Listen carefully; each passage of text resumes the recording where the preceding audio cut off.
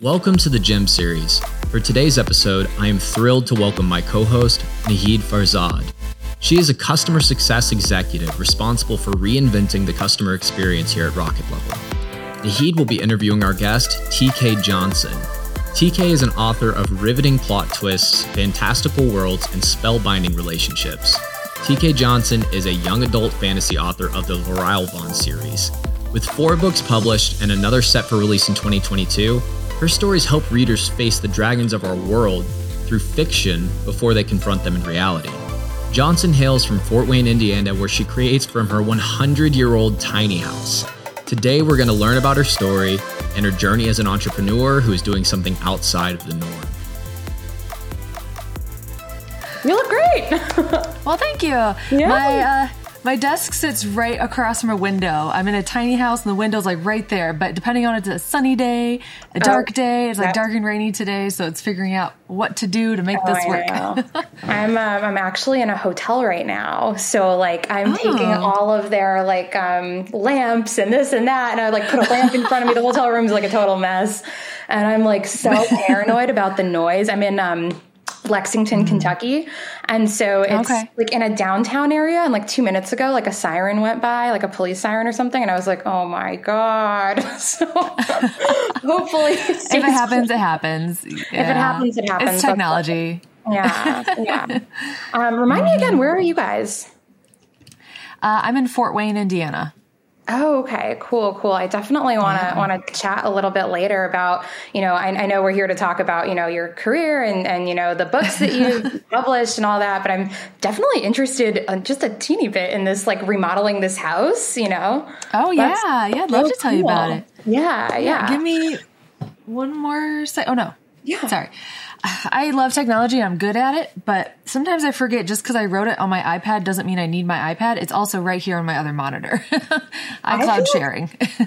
I can't even keep up. We're young, we're hip, we're connected. And I still feel like I'm like, what is TikTok? Like, what is oh my gosh, yes. News. Are you into the TikTok? I wasn't until I was trying to sell more books. So I got on TikTok and it's kind of embarrassing because I don't feel qualified to say this at all, but I blew up. I got like millions of views on a video.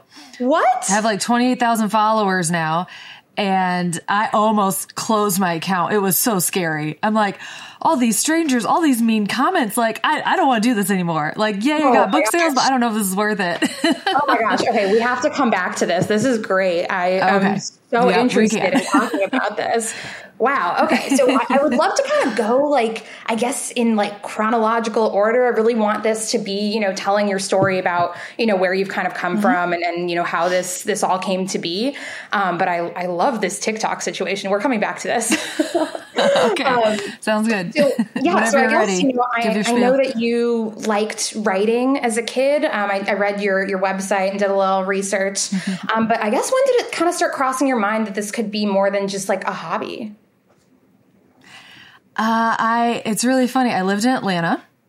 We moved there for my husband's job. And I had 8 months that I kind of just took off because I had a very busy job in Indiana when we moved. And 8 months where it was a little bit of a break for me, but I also couldn't find another job. My husband was touring, doing live event production. And so I was home alone with our dog and I got very bored. I'm scared of driving. It's a phobia of mine. Atlanta traffic was insane. So I never went anywhere. And I just needed a creative outlet. I needed something to do with my time and energy. And I had a story idea for a long time. I had worked in the mental health field with a nonprofit helping hurting teens. And I had this story in my head. I saw the same patterns and things happening with teens when they were hurting, ways that they felt alone and then ways where they did feel like they had community. And so I just kind of started writing this story. And I wrote the whole thing, which for me was pretty easy. Wrote the whole book. My husband got me in contact with a ghostwriter that he knew. She read my first chapter, critiqued it, and gave me feedback. And then I was like, wow, that was really fun. What do I do with it now? Like, do I just leave it sitting in my computer files and forget about it? Or do I share it with people? And I shared it with a couple of friends like a year later. And then we moved back to Indiana a couple years after that. And I said, okay, I want to do something with this. And I've shared it with enough people. They loved it. They want to know what happens next. They want a sequel. I don't see the point in writing books unless I'm sharing them with the world. Like, these stories can help people. And so I said, I'm going to share them with the world. And thankfully, my husband knows how to do research because I'm terrible at it. He figured out how to self-publish. And so that's kind of the route I went down. And now I have 4 published books. Wow. So I guess I'm curious, like, you wrote the first one, and did you know like how the whole story was going to go? Or did you write the first one and then you were like, how am I going to kind of wrap this all up? Yeah, I'm what the experts advise you not to do, because I definitely didn't know where it was going to go. The books that I end up writing fully through are the ones where I know the ending to the book, but maybe I don't know it's going to be a series, but I know the ending to the book. And this story, I knew her ending, and that's really where the idea started. And it was figuring out what was her beginning, what was her story that led to that moment. It is a cliffhanger, so it makes sense that people wanted a sequel. But yeah, I never had a whole series planned out. And then after people kept saying, I want more, what happens next? Oh my gosh, I can't believe you ended it like that. I really at first was like, well, you decide. What do you think really happened? What do you think is her future after everything she just went through? But it was unsettling for a lot of people to just leave it and come up with their own ending. And so I wrote 2 more books and then a prequel. And yeah, but no, I definitely did not have it mapped out. And they always tell you, I mean, any goal you have, any big dream you have, you should outline and plan a little bit. This one I did not. But after that first book, I definitely planned some more. Yep. Great. So obviously you kind of like stumbled into this as your career. It's not like you were like, or did you kind of say like, I'm going to make this my career? Like as soon as you kind of wrote the book, did you see that path, or did you kind of say like to yourself, like, maybe I should get a job while I do this? Like, did that cross your mind? No, it definitely was not a career path for me. Again, I didn't know what to do with it. We were living in Atlanta. I needed to get a job and have some income. So I did go to work, and I worked at Radius Online, which is now Rocket Level, amazing company. That's where I met friends who were like, we'd love to read what you wrote. And they gave me amazing feedback. They helped develop the story into what it is. Like the team there, I cannot speak highly enough about. They're awesome. But no, I just kept going from job to job in my 20s. And I know this isn't usually advised, but I wanted to work with different teams. I wanted to try different jobs and roles because I wanted to really find my fit. What was a great fit for me. Yeah. But being a full-time author kind of, I won't say it happened by accident, but a little bit. My husband has a very flexible schedule. He does live event production, so he works weekends, evenings. His dad also was diagnosed with cancer and he was getting more and more ill. And so he wanted me to be able to go with him to be with family, to take that time, to not miss those opportunities. And I was struggling in a full-time job. COVID had just hit actually, and it was a virtual solutions business. And so I was project managing for apps and websites, and they just blew up because of COVID. Everyone wanted to go virtual. And I was struggling because of the long days. My position ended up changing partway through. And I said, okay, because of what we're going through with family, because of your job versus my job, it would be so much better for our marriage, for our family, if I did step down from this position. And I said, I do want to pursue writing more. You know, this will give me time to write full time. This will give me the opportunity to do a ton more of what I love and not just work a job for the income to pay the bills. Right. And so that's really how it happened. And, you know, it's weird because it sounds like this amazing dream to be a full-time author. But there's a lot of factors in it, a lot of variables. It's not like I do sit at home and just write all day. Yeah, that sounds very dreamy. I'm sure that there's so many hurdles that people don't even think about. So I guess let's kind of talk about that, you know, because I'm interested in going the self-published route. You know, what made you decide to do that versus the traditional route? And I guess, can you kind of explain for people what that traditional route is? Because I know that I'm not really familiar with publishing type things. So like you said, the 2 main paths you can take after you've written the book is traditional publishing and self-publishing. Traditional publishing are the books you see, the books you see on the stores at Barnes and Noble on the shelves. When you walk into Target and you see those shelves full of books, most of the time that's traditional publishing. I've not been through the process myself yet, and so I can't say this is law when I explain what it is, but for the most part, you query an agent. You have to find someone to represent you. And then you and that agent try to sell your manuscript to a publishing house that says, we will help market, print, do all the work behind, getting your book into stores. Right. And then you're working with your agency and marketing house to sell that book. From everything I've heard, if you traditionally publish, usually you have to have your foot in the door somehow already, or some connections. That's usually how it happens.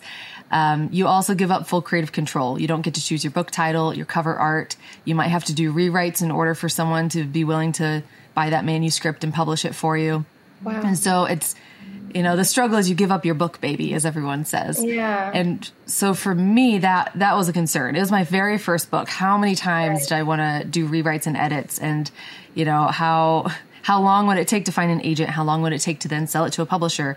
Many people say it takes years or decades, So that was a lot of stuff I had to factor in. Whereas self-publishing, on the other side, it's amazing the world we live in and the technology that we have because Amazon, Barnes & Noble, there's so many different sites for ebooks where I actually can go in and upload my own manuscript, upload my own cover art, give all the information, and sell the book myself. It's print to order, which means I'm not spending hundreds of dollars up front to get boxes of books to try to sell to people. Right. I just say, jump on Barnes & Noble. You can buy my book online.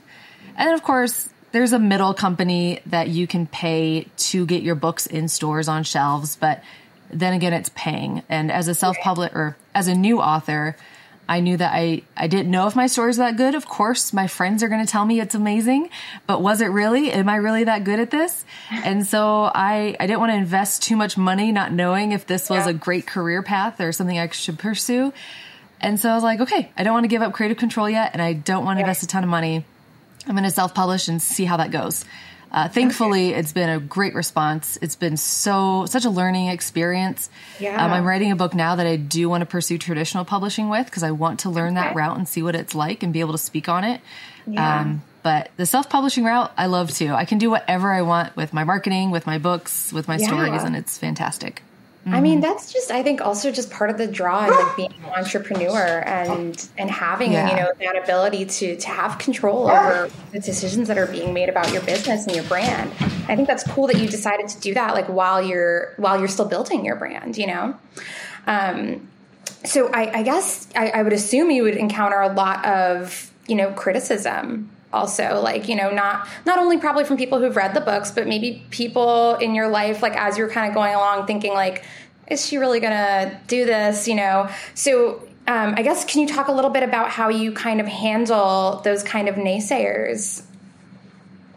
Oh yeah, it's hard. You have your own self-critic, but the outside critics that you get too just make it that much harder when you're already pushing yourself to do it and encouraging yourself that it's worth it. It's hard to say, but family and friends, while they are your biggest supporters, they can also be your biggest downfall and your biggest naysayers. Yeah. Most of the time when I tell someone I wrote a book, they're like, "Oh my gosh, really? Like, who published it? How'd you do it?" And I was like, "Well, I self-published." And they go, "Oh, so not like a real book." Oh, and man. I'm like, no, this is like a real book. Like, what do you call this? Yeah. It took, long time to write, and I edited and I went through all, like, it's real. But I would say that's honestly the biggest criticism. Or, I've known people who ghostwrite and they're so successful, and it's like, "Oh, but you're not the author." And it's like, can you explain? No, I literally wrote this book. Ghostwriting, like, what does that mean for those who don't know? Mm-hmm. I think there's different levels of it, really. The basic explanation I can give is that ghostwriting is when someone comes to you with an idea or a plan of what they want their book to be, and you kind of are the one that really writes it out. Maybe they give you an outline and you really fill it in. So it's not someone who just goes through and edits or does a few rewrites. Like, they write a lot of the book, but it's under a different pen name. Okay. So I could hire you saying, "I've got this great book about women empowerment and encouragement, and here are my main points I really want to dive deep in, but I just don't really know how to write." You would write the book for me. You get paid for that writing, and it's my face and name on the book. That's kind of like very quick sum up. Yeah. But I can imagine, like you're saying, like those people get told, like, "Oh, but you're not the author." Like, Yeah. Yeah. Yeah. Oh, but your face and name isn't on that book. Is it really something you wrote? Yeah. Yeah. Yeah. So yeah, there's a lot of criticism. And then of course, I have been blessed that everyone who's read my book that I know of has messaged me or left a review that's been positive. I have yet to get my negative review. I know it's coming. Everyone gets one. But yeah, there's also just the flack of, oh, well, you wrote this genre, it wasn't long enough. Or, oh, you wrote these tropes. We're so sick of those tropes, in books. So there's all these little nitpicky things, but the biggest one is usually just like, oh, but you're not a real author, or something to that effect. Yeah. I remember when I got my first sales job. So I've been in sales and I've since transitioned to operations. But when I got my first sales job, I remember the hiring manager was like, this is really hard. You're going to get a lot of no's. And I was thinking to myself, well, who cares? So what? I'll just move on to the next phone call. You know what I mean? And then about 6 weeks in, I'm crying in the bathroom because somebody told me to get a real job. And I was like, and it's so the criticism does at some point come to really affect you, even if you don't think it will. Do you feel like you've encountered, because I know you mentioned that you are pretty popular on TikTok. Have you kind of encountered that type of, harsh criticism there? A little bit. I mean, there's some criticism and there's some just almost unspoken things that are just a lot harder to get by.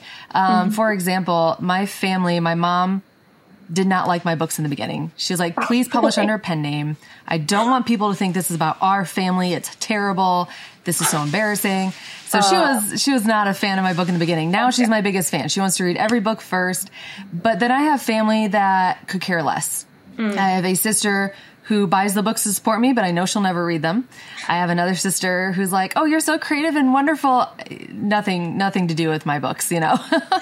And it's just like, oh, that's that little thing you do on the side, or, oh, that's so cute, Yeah. And some of the stuff is never said. It's just, that they're not really supporting you. And I'm talking family, friends in general. I mean, that they're not following your author account or liking posts or sharing with friends or saying, my kids love fantasy, I'll buy your books for them.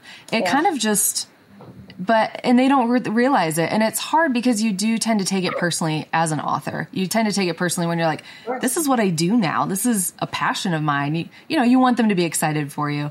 Right. But countering that, by self-publishing and even not self-publishing, when you traditionally publish, you are in charge of a lot of your own marketing. It's on you to really get out there and talk about it. So Instagram, I broke into the world of TikTok. I feel way too old for it. I'm not, but I feel like I am. I did a video series not even about books. It's an author account. It's about my books. It's about writing, about being an avid reader. But I made a silly video about my husband coming back from the airport and me going to pick him up. It's like a 3-part series and it just blew up overnight. It has like 2 million views. I got thousands of followers from it.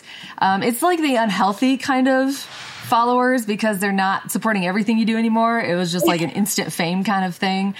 It was very scary. There was a lot of hate and criticism there, just about the video, not even about my books or anything.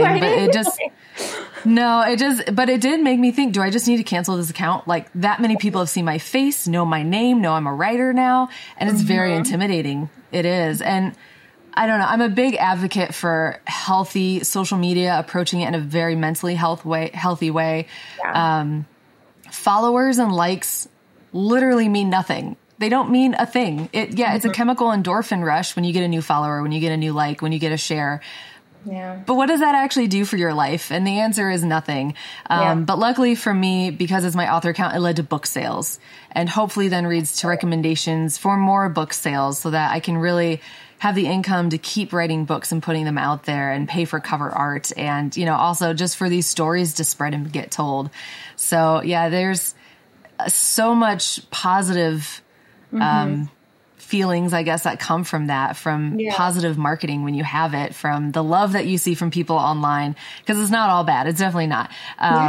But the readers that directly message me, and I know it's scary. You're like, oh my gosh, I can't message an author.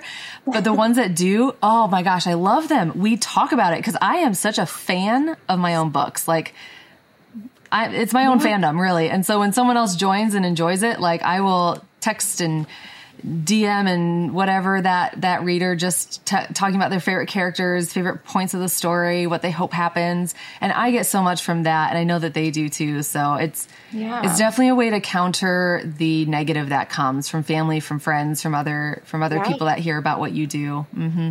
Yeah. Putting your name out there and your face, not just on social media, but just, being an author, you're out there, you're in front of the public. I can imagine you really have to have like those tools to kind of tap into when you're having a day where, you're feeling like, you're lacking support or the motivation to kind of continue. And really what I think is interesting also is you're your own boss, you're your own motivation. Like, how do you make sure that you stay on track with things when you're literally like alone in a room and you're like, get to work, how do you do that? Yeah. Well, luckily for me, I'm a very type A personality. I like to stay busy. It really bugs me when I'm bored. Now, I definitely have lazy days. I have days where I'm like, I'd rather just sit and watch this Netflix show that I just caught on to and binge watch it all today or do anything else than write. Yeah. But I like to stay busy, and I always remind myself of how much of a bummer it is when I don't hit my goals, when those goals fly past me and it's disappointing. So I'm like, okay, remember how that feels? It's not good. Motivate yourself to do this. Creating good habits is a huge one as well. I'm reading Atomic Habits right now, and it's stuff like that I know, but hearing it again, seeing it again, being reminded of it is so powerful. And so building those good habits, because we have them one way or another. They're either bad habits or good ones. So which one are you going to choose? Which one are you going to work towards? That definitely helps me get my work done when I am my own boss, and building a community of other people. I have gone to a couple conferences and met some people that are also writers, and some of us have just connected enough that we reach out. We'll text each other, or we'll, shoot each other a message over social media and just be like, hey, how are you doing? Hey, did you get that chapter done you wanted? Where are you at today? Did you write any words? Like, get down and write, So having a community, it's huge. It's very important. Yeah, having a little accountability buddy, I think that's so important, because even though you're alone, you find ways to not be alone, to not feel alone, I guess. Yeah. And I know that there's a very tortured artist side to people, especially writers. So having people there to help you not feel alone is big, because sometimes that's what keeps you from hitting those goals. Yeah. So I kind of want to talk a little bit more about the kind of the goals that you set, because I'm sure once you hit certain benchmarks, that goal is always like moving, I'm wondering, I guess, what was the goal when you kind of started on this journey where you're like, if I do this, I'm good, I've made it. And like, did you just kind of always feel like, well, now I have to do this, now I have to do this, like that, that bar keeps moving, right? Yeah. Oh, yeah, definitely. And I think that is so healthy. You should always be improving yourself. You should always be growing in what you do. So for that bar to keep moving, it's so good for us. It is so good for us, and I love it. For me, it just started with, okay, give the book to friends. It's scary. It's very vulnerable to be like, I wrote this fantasy story. And, it's embarrassing because people are like, oh, you're so immature. You wrote fantasy and you're like out of high school. What are you doing with your life? But, and there's that negative criticism again. But that first step was vulnerability, letting other people read it. The next step was opening up to more people. What do they think? Really getting harsher critiques and feedback. Not just, is it good, but tell me what could make it better, because it hurts a little, because you think that what you wrote is amazing. And then you got people being like, this part sucked. And you're like, that was the best part. Apparently not. And then it's, how can I put this out to the world? Those little bars, yes, they just keep growing. I know for me now, I usually set like some big goals. Like my big goal is to write a book and get it traditionally published. That means writing something that agents are looking for, which means I'm growing and expanding my skill set. I'm writing a genre that's new to me, which I know will force me to grow in other ways. That will help my fiction world too, or write more fantasy. Fantasy in this book. Yeah, this one is contemporary fiction. Okay. Yeah, which contemporary, I'm like, how boring. There's no magic or monsters. But you know what? The real world has magic and monsters. They're just seen in other ways. So that's a good perspective. That's interesting. Yeah, so I set those big dreams and those big goals, but then I have the daily and weekly stuff too, like the little nitty gritty things. Yeah. Okay, great. So Something else I kind of wanted to touch on, especially because, we wanted to have these conversations with women in March because it's Women's Empowerment Month. And I think that, anybody probably deals with imposter syndrome, but I think women in particular. And something that you said that really just kind of had my ears perk up was when you said sometimes people will say oh, that's so cute that you write, and I almost wonder if it was a man, would he be getting the, oh, that's precious, your little hobby? You know what I mean? So I'm sure that you get some of that, because you're a woman. So I guess, can you talk a little bit about, any hurdles that you feel like you've encountered in that regard and maybe how imposter syndrome kind of, I guess, plays a part in that? Luckily, with what I do, women are the majority readers. And I don't remember the exact percentages and statistics, but more women read than men. My genre, fantasy and fiction, there's a lot more men readers there than maybe nonfiction. At least it seems like it. A lot more male authors as well. But yeah, there's critique. What do you know about this? What do you know about that? How can you write from a male's perspective? One of my books, the main character is a black man. And, there's a lot of controversy there. Is it okay for me to write a man as a main character, as a woman, and can I write about a black man as a white woman, And I know there's a lot of debate, a lot of discussion that happens there. For me, I'm it's a fictional world. The pains and hurts of our world don't exist in this world because they didn't go through the things we went through. But I have to be careful to represent people the right way too. But yeah, imposter syndrome is huge. And I would say as a woman, it's more difficult, not so much because we're being compared to men sometimes, but because we're being compared to other women. We know that we judge each other. We try not to, we definitely don't want to, but we walk into a room and we judge ourselves based on the woman we see so often. It's what women do. And I think it's a lifetime goal to try to fight that and to look at another woman with positivity, at least where I grew up. It wasn't encouraged, but you saw it happening all around. And so you learned to do it too. And that's the biggest thing for me. I was at a 1-day conference and it wasn't even about writing. It was about goals and growth and community. It was about how to build community. And a woman got up, she was a writer, and I right away started comparing myself to her. I was like, oh my gosh, she's a writer. She's only written 1 book and she's on stage speaking. I've written 4 books. No one wants me on stage. No one's asking me to do workshops. I'm amazing at writing, but nobody's, inviting me. And it's so funny because we're talking about community and here I am ousting myself from being a part of any community. I'm setting myself out without anyone else doing it. I've told myself I don't belong or that I'm not good enough simply because I compared myself. And so I think imposter syndrome from women is more something we do to ourselves than what we see from outside of us. Oh, 100%. I feel like, also I kind of want to just explain for those who don't know, or I guess, can you give a good explanation of it? Because I'll probably have a clunky explanation. Okay. See, here's the thing. I'm a great writer, but if I don't prepare what I'm going to say, no. Imposter syndrome is when you don't think you're good enough. I think that's the best way to say it, pretty much. Maybe you are totally qualified, but you've convinced yourself that you're an imposter, that you don't belong there, that that you shouldn't even do it because of XYZ. Yeah, you've if almost you feel like you have a better definition, please share. Yeah, no, I think that you hit it. It's you almost conned your way into your success. Yeah, and you're just somebody's fake it till you make it, but you're. Yeah, you feel like you're faking it the whole time. That's imposter syndrome. Do you feel like you've gotten over that hurdle? Now that you've published 4 books, you have all the success to say you've done it, but do you still feel that now? With my writing, not so much. Because I have published 4 books, because I look at the critiques, TikTok again. There are so many authors and writers out there that will sit down and give advice and teach you how to write. And I listen to it. I'm like, okay, I know that. I've done that. I've done that. Okay, I know that. And so I feel like I'm at a spot where there's always room to grow and learn, but I feel very accomplished that I can write a very good story, that I can craft it and mold these worlds and just make it such an enjoyable experience for a reader. But of course, like we talked about earlier, that bar moves. Yeah. So now that I feel like I'm not an imposter in my writing or my books, I feel like I'm an imposter in other ways. I'm looking at, should I pursue being a coach, a writing coach? Should I do copy editing for people? And that's where I feel imposter syndrome. I'm like, who am I to tell someone else how to write their story? Who am I to give them better technique or development?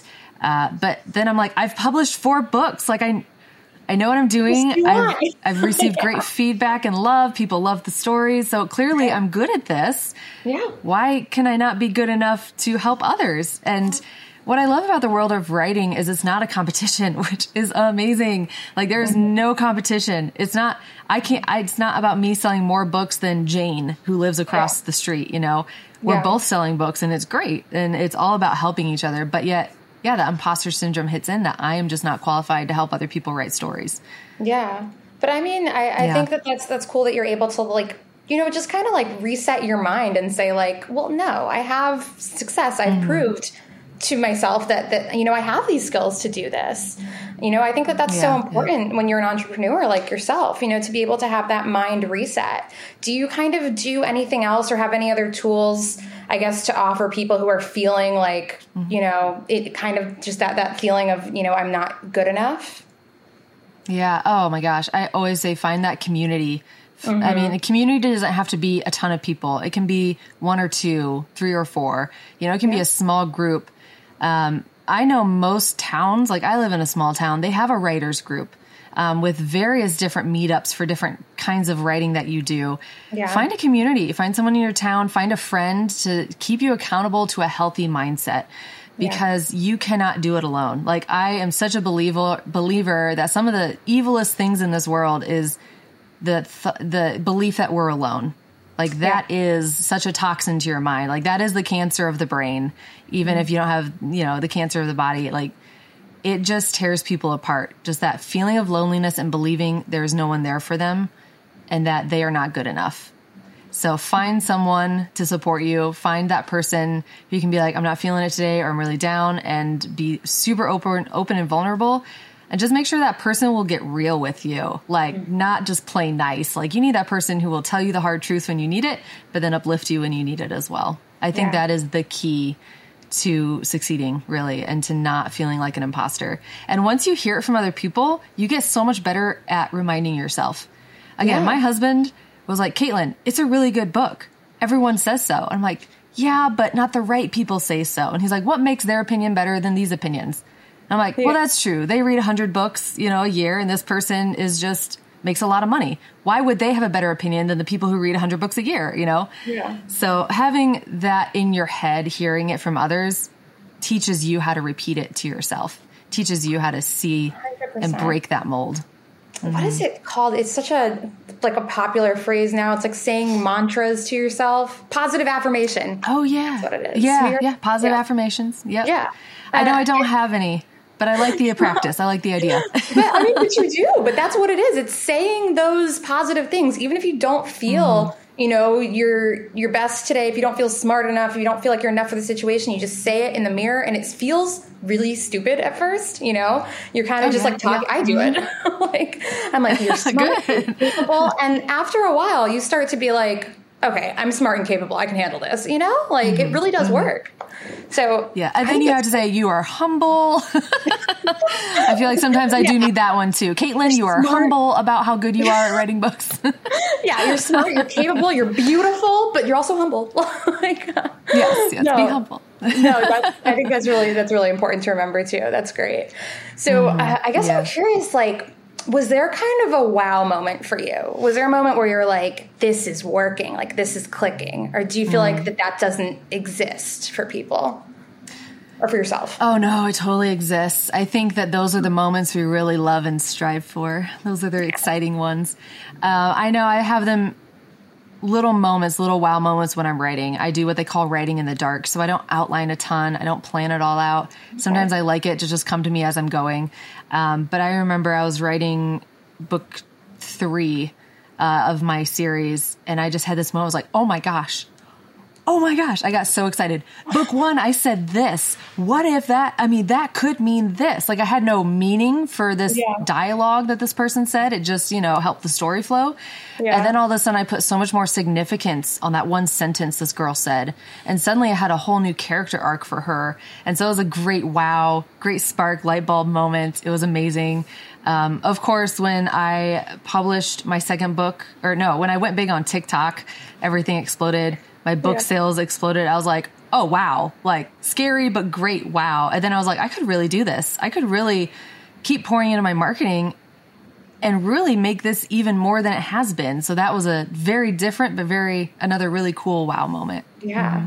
I think that also just goes back to what you're saying about like community. Like even if you don't fully know everybody on all those 28,000 people on TikTok, that's another community of people that are, mostly supporting you, That's very cool.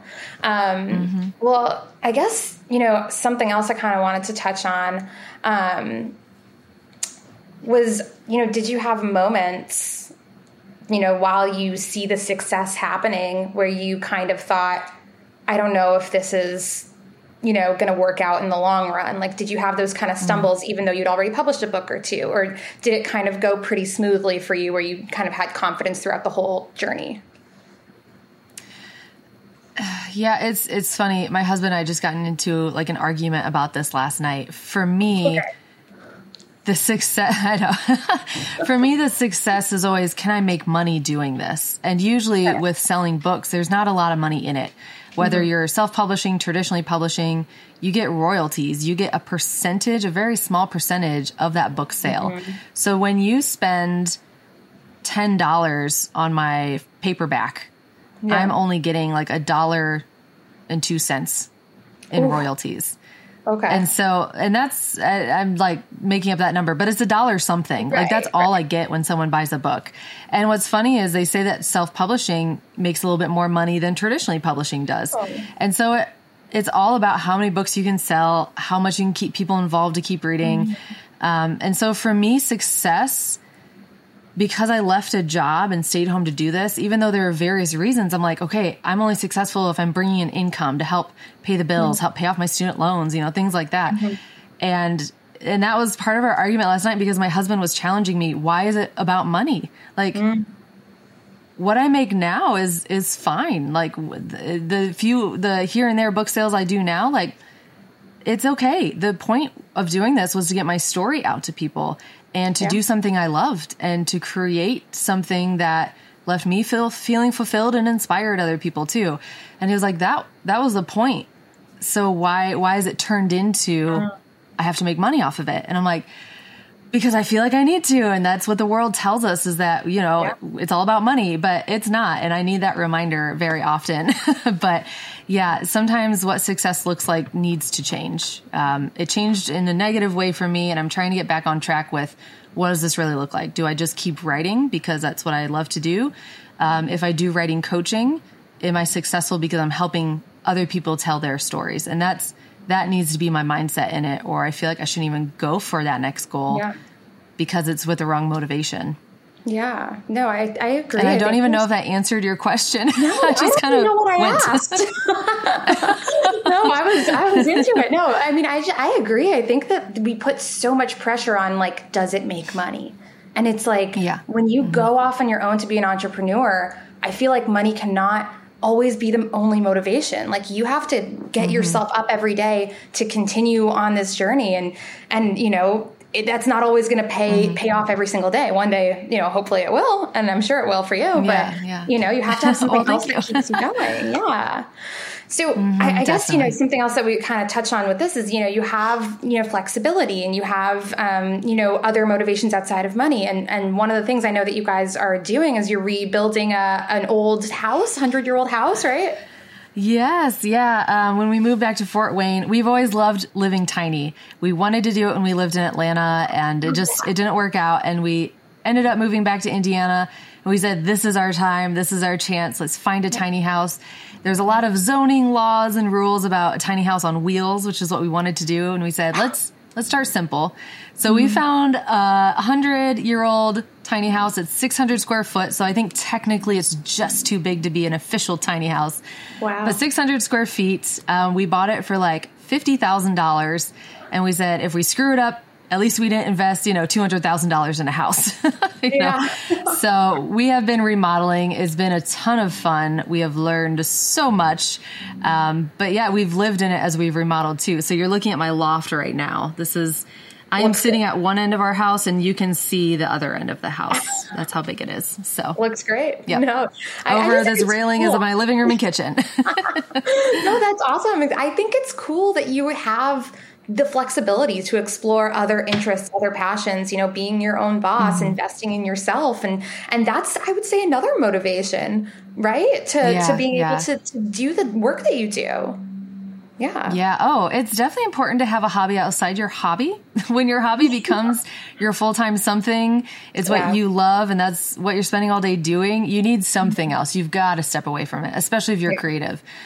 For me, oh my gosh, I'm trying to think. I am that person who explores hobbies because if I'm not good at it, sometimes I get rid of it and try something new. Yeah. But I know that outside of writing, I have tried paint by number. I work on, the house, of course. Yeah. I have dogs. So I'm like, okay, let's play or let's train. I've picked up embroidery recently because that sounded like a fun bookish thing to try. Oh, I know my husband does what he loves. Yeah, he does what he loves full time. So golf is his escape. Like he loves to golf. That's his time away to do something other thing that's fun. So yeah, having a different hobby so you can still enjoy your first hobby is great. Yeah. And you can really spend the time to enjoy those things because you've invested the time in yourself to have that flexibility. So that's very cool. Oh yeah. So and you don't want to get burnt out. No, you don't want to get burnt out. And I feel like that's such an issue these days, especially with the pandemic and especially being your own boss. It's really hard to unplug and step away from work. It's always on our phones, Oh, yes. Yeah. Oh my gosh. I highly recommend taking things off your phone. I know I got an iPad I'm a scroller. Like I don't even realize it, but I pick up my phone, I start scrolling. I'm like, what am I doing? I did this 2 minutes ago. There's nothing new to look at.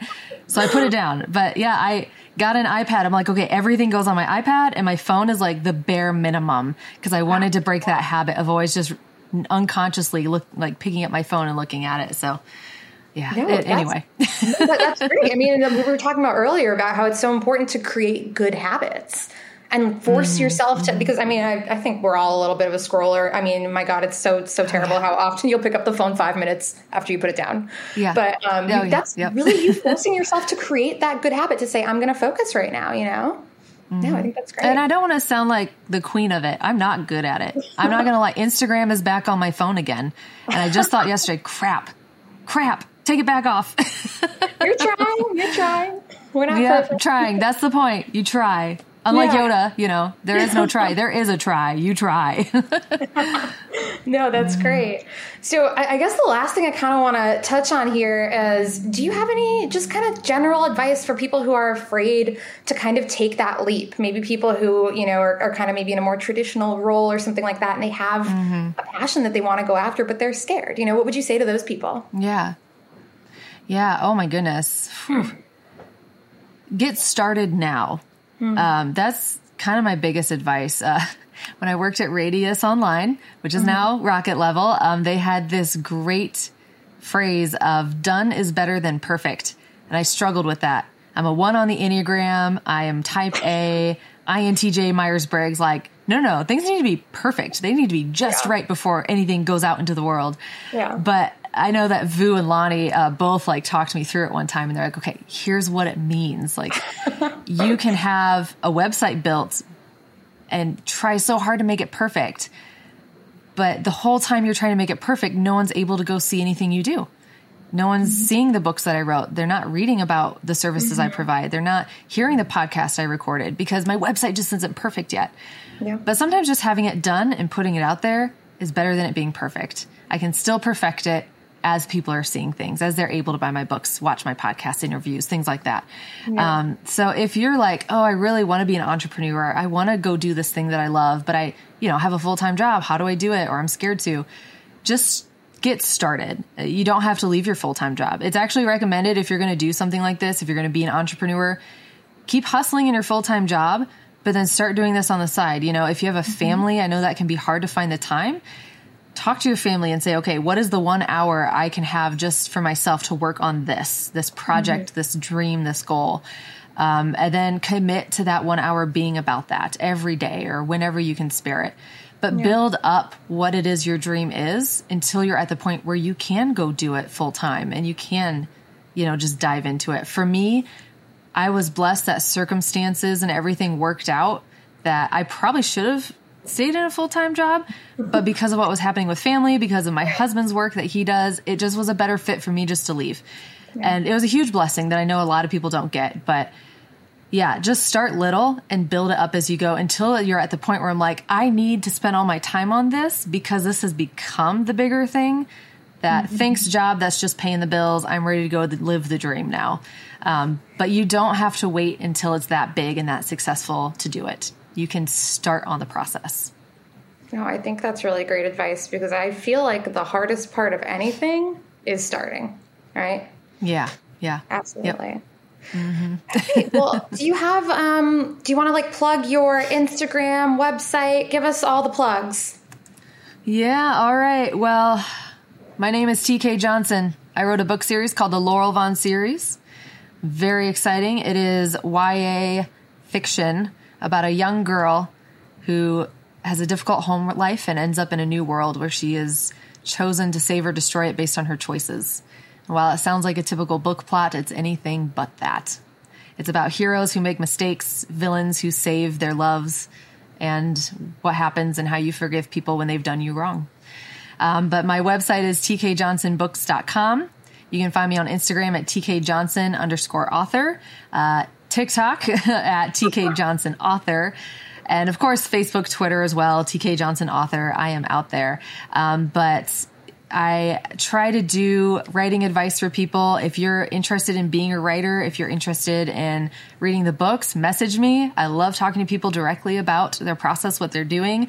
I'm dipping my feet into writing coaching now. I have a friend. I have a call with her right after this to talk about her book and the first 5 chapters and how to help her grow as a writer. So yeah, I just love being able to help people tell their stories too. So there's my plug. Thank you so much for coming on. I feel like you had so many good nuggets of advice for people. I can't wait for everybody to take a listen. Well, thank you. I love that when you reached out to me, I was like, oh, this is going to be so fun. I don't even know what direction it will go, but we'll figure it out as we're talking. This is going to be an awesome podcast. So I'm very excited for what you guys are doing with the GEM series. And I hope it just skyrockets, and because I think you guys are going to reach a lot of people who need to hear what you have to say and what your guests have to say. Can't wait. I'm so excited to have you on. Thank you so much for everything. Thank you for joining us on this episode of the GEM series, the podcast for anybody dedicated to investing in themselves. Stay tuned for our next episode and look in the links below for resources that you can use for yourself. Until next time, this is Blake Chapman, and remember to be awesome and do awesome things.